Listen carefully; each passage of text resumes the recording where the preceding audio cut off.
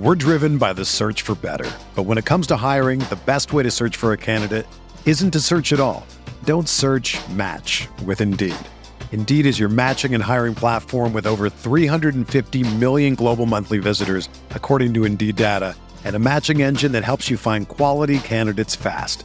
Ditch the busy work. Use Indeed for scheduling, screening, and messaging so you can connect with candidates faster.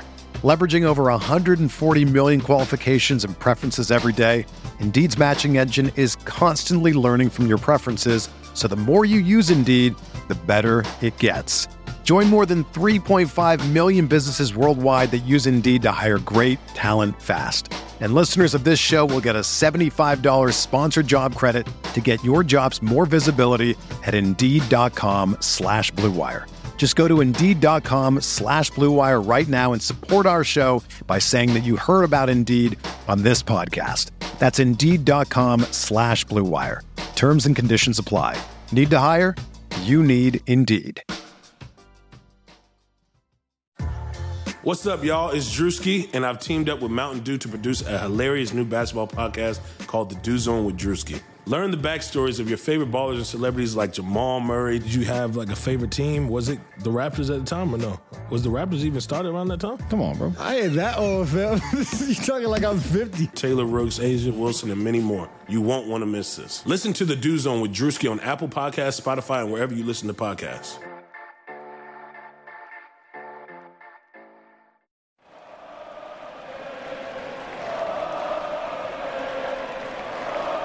Hello, Nets fans. Another disappointing loss, but Nick is here. Things will be all right, Nick. How are you, mate? I'm doing all right, Jack. You know, like I said before, we're kind of getting used to these Nets losses, so they don't really bother you as much. But this one was kind of embarrassing, losing to the Cavs at home by 2 in a close game. Yeah, absolutely.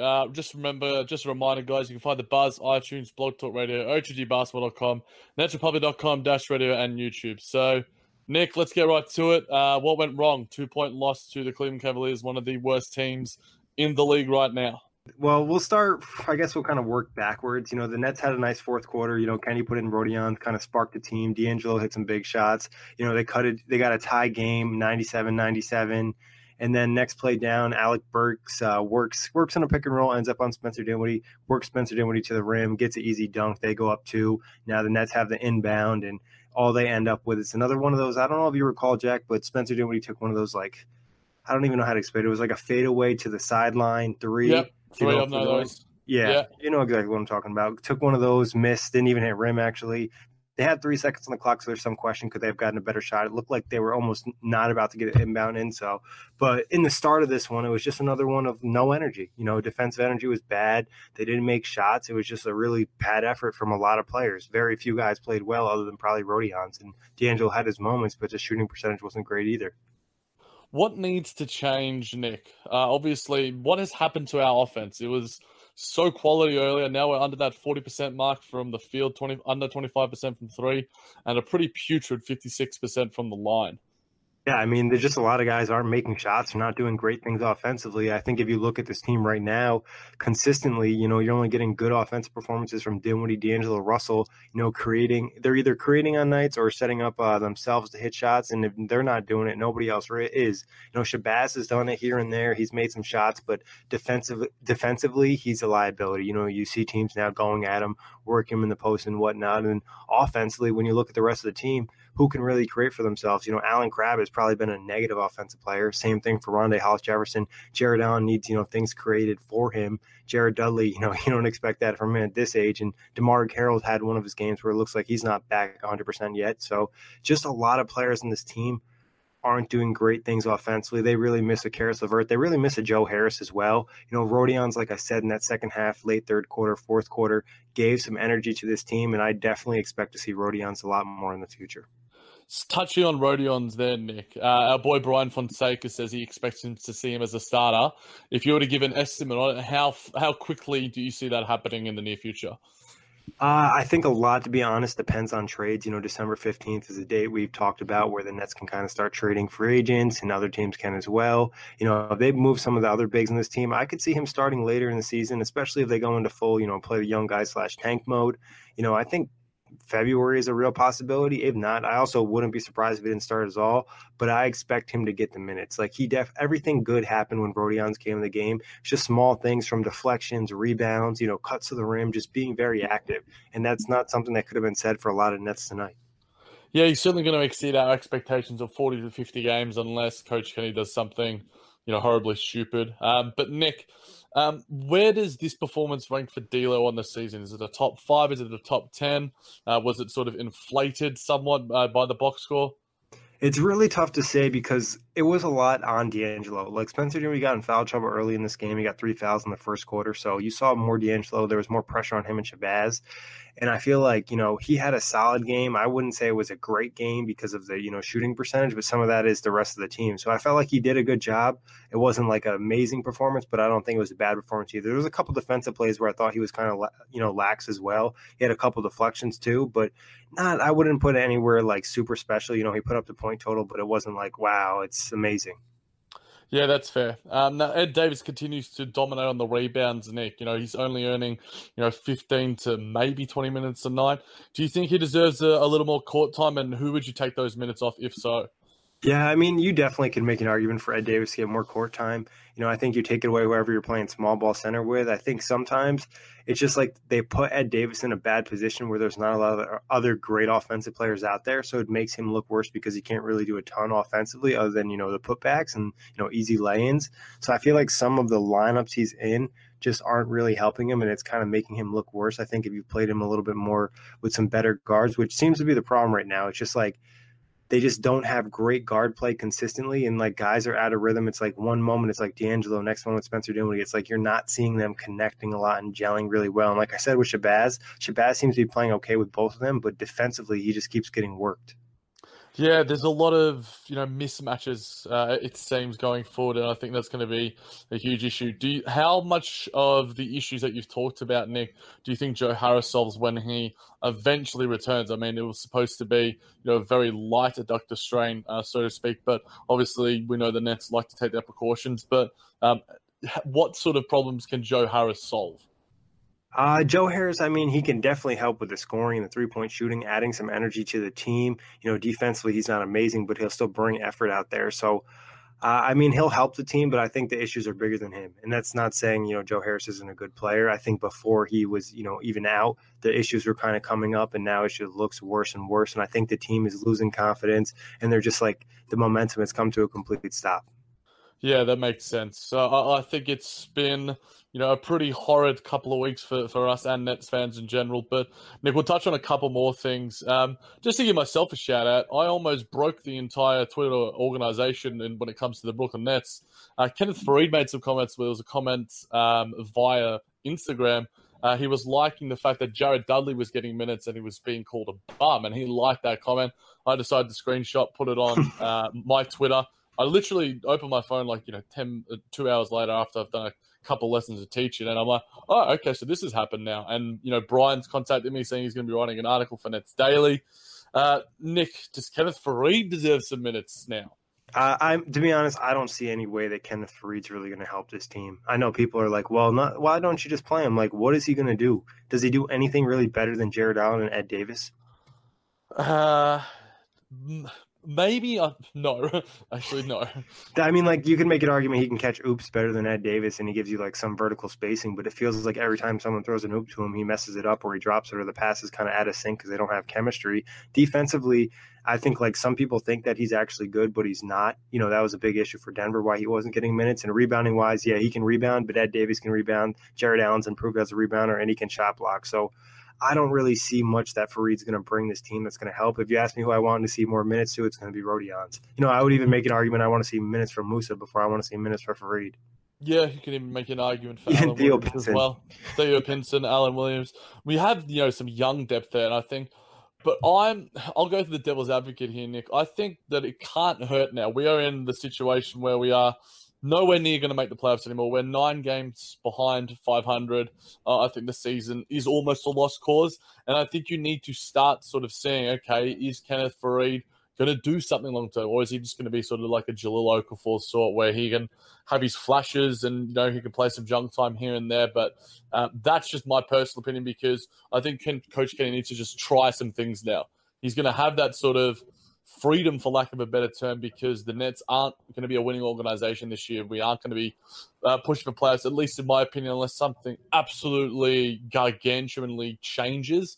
But for me, nothing's going to change that. It's going to get us back into that playoff race. Do you think that there's, any reasons for that? And am I on the right track, or am I just sort of, spitting hot air here? I mean, I could see the fact of, wanting to see him play, but I think if you think the season's already over, you can make an argument then why not just buy him out? Because I don't think Kenneth Faried in any scenario is going to be in the long-term future of the Nets, and that's nothing against him. Like we've kind of talked about before, the way he kind of plays basketball isn't a great fit in the current NBA unless he's going to play small ball 5, and he hasn't really proven that he can do that. Obviously, he hasn't gotten time with the Nets, but in the past. So I think like there's an argument where, let's throw him out there, see what he can do. Maybe we give Ed Davis rest for a night and we let Faried, have some of those 5 minutes or something like that. But otherwise, I think you could also consider buying him out and bringing up a G League guy, like which we kind of mentioned before, giving them a real shot to see if they can be a piece for the future of this team. Yeah, that makes perfect sense. Now, the golden question, Nick, do the Nets tank going forward, or is it still too early? I think it's still slightly too early. I mean, this one is embarrassing, like we talked about, losing to the Cavs 99-97 at home when you're on a 6-game losing streak, great opportunity against a team that really is not very talented, and you just didn't come to play. I think it's definitely starting to send a message to like what the fans want is like, all right, this team doesn't have talent. Caris LeVert's great, but he's not this great where he's, LeBron James to a team or something like that. So I think it's getting more so let's play the young guys, see what pieces are going to be for the future of the Nets. Not really that important about the rest of the year. Maybe you start cutting those minutes for Jared Dudley. Rodion starts to pick them up. Like we mentioned, some of the G League or the two-way contracts start to get pulled up a little bit too. And then, you start to, sell off some of the vets as the trade deadline approaches. Yeah, it makes perfect sense. Guys like Damari Carroll, Jared Dudley, Kenneth Faried, like you mentioned, as a buyout candidate. To be honest, if you're playing Rodion Kurucs, and this is just me, and you'll probably agree as well, I think he adds more value than a guy like Jared Dudley. And if you're wanting to tank, like how, say, the Bulls would play like a Cristiano Felicia or a Cameron Payne, if you want to tank, you play bad players. Jared Dudley is not that good of a player, and I think Rodion Kurucs is going to be a good player and has that potential. So, I mean, if we wanted to win games, I would play more Rodions. But at the same time, yeah, you do factor into player development and stuff. But any more things to touch on here, Nick? Any positive to take from the performance, or is it mostly a wholly negative night?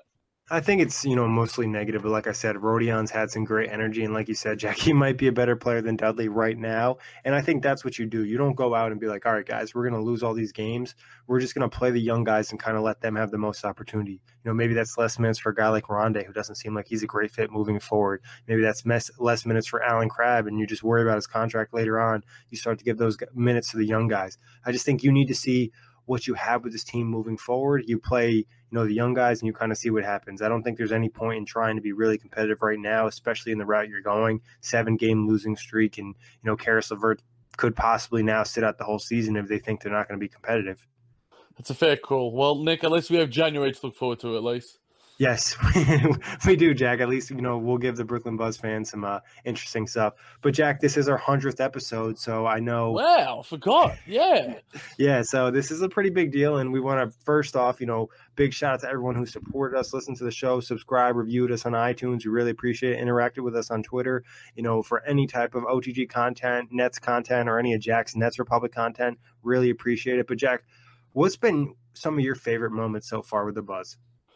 Well, Nick, it's partly sort of solidified not just like our sort of relationship with the Nets, but also through OTG and stuff. It was, sort of an idea, a pie in the sky sort of thing, and then it sort of just developed from there. And, it's sort of, I've grown with this podcast as a writer, as a lover of the Nets, as a fan of the Nets, as, someone who's become immersed in, Nets Twitter and stuff. And, there's been plenty of episodes, when we were talking about, Caris LeVert and the Chipotle and praising Sean Marks, and the Nicholas Letourneau episode, having Brian on, all of the special guests along the way, our fan episodes. There's been plenty of highlight moments, it's hard to narrow it down to one, but the fact that this has brought me closer to not just, you, but also the Brooklyn Nets as a whole, it's been a great experience, and one that I've cherished over the past couple of years. Yeah, no, Jack, it has. It's been great. And like you said, it's just something we kind of started and it's really taken off. And like you said, we really appreciate everything. And there's been so many great episodes, so many great segments, just different things. I mean, even just recently, the pizza topping thing was so much fun. And like you said, bringing on Brian. Then also, like, I really enjoyed doing the player reviews and the season previews for like the individual players. I had a lot of fun doing that series. Yeah, I mean, it has not been a moment that I haven't enjoyed recording, researching, talking Nets with you. And to everyone that has come along with us for the ride, we're only going to go up. The roller coaster hasn't even peaked yet, guys. And we're looking forward to riding it with you. Exactly, Jack. And really looking forward to this next year. And even though the Nets might not be great this year, Jack and I are going to do everything we can to provide you with the best possible content. You know it. And that wraps it up for today. Make sure you follow us on iTunes, Blog Talk Radio, OTGBasketball.com, NetsRepublic.com, Dash Radio, and YouTube. Sugar Ray Leonard, Roberto Duran, Marvelous Marvin Hagler, and Thomas Hearns. Legends, whose four-way rivalry defined one of the greatest eras in boxing history. Relive their decade of dominance in the new Showtime sports documentary, The Kings, a 4-part series premiering Sunday, June 6th, only on Showtime. Whether you're a world-class athlete or a podcaster like me, we all understand the importance of mental and physical well-being and proper recovery for top-notch performance. That's why I'm excited that Unified Healing is sponsoring this podcast. Unified Healing is a new and super innovative global network of wellness centers powered by Energy Enhancement System, or EE System. If you haven't heard of the EE System, you'll want to listen up. This technology promotes wellness, deep relaxation, purification, and rejuvenation. In hundreds of locations across the globe, access to a center is easy and affordable. Interested in experiencing the EE System technology for yourself? Go to unifiedhealing.com/bluewire to learn more and find a center near you. That's unifydhealing.com/bluewire. No material or testimonials on the Unified Healing website are intended to be viewed as medical advice or a substitute for professional medical advice, diagnosis, or treatment. Always seek the advice of your physician or other qualified healthcare provider with any questions you may have regarding a medical condition or treatment and before undertaking a new healthcare regimen, including EE System.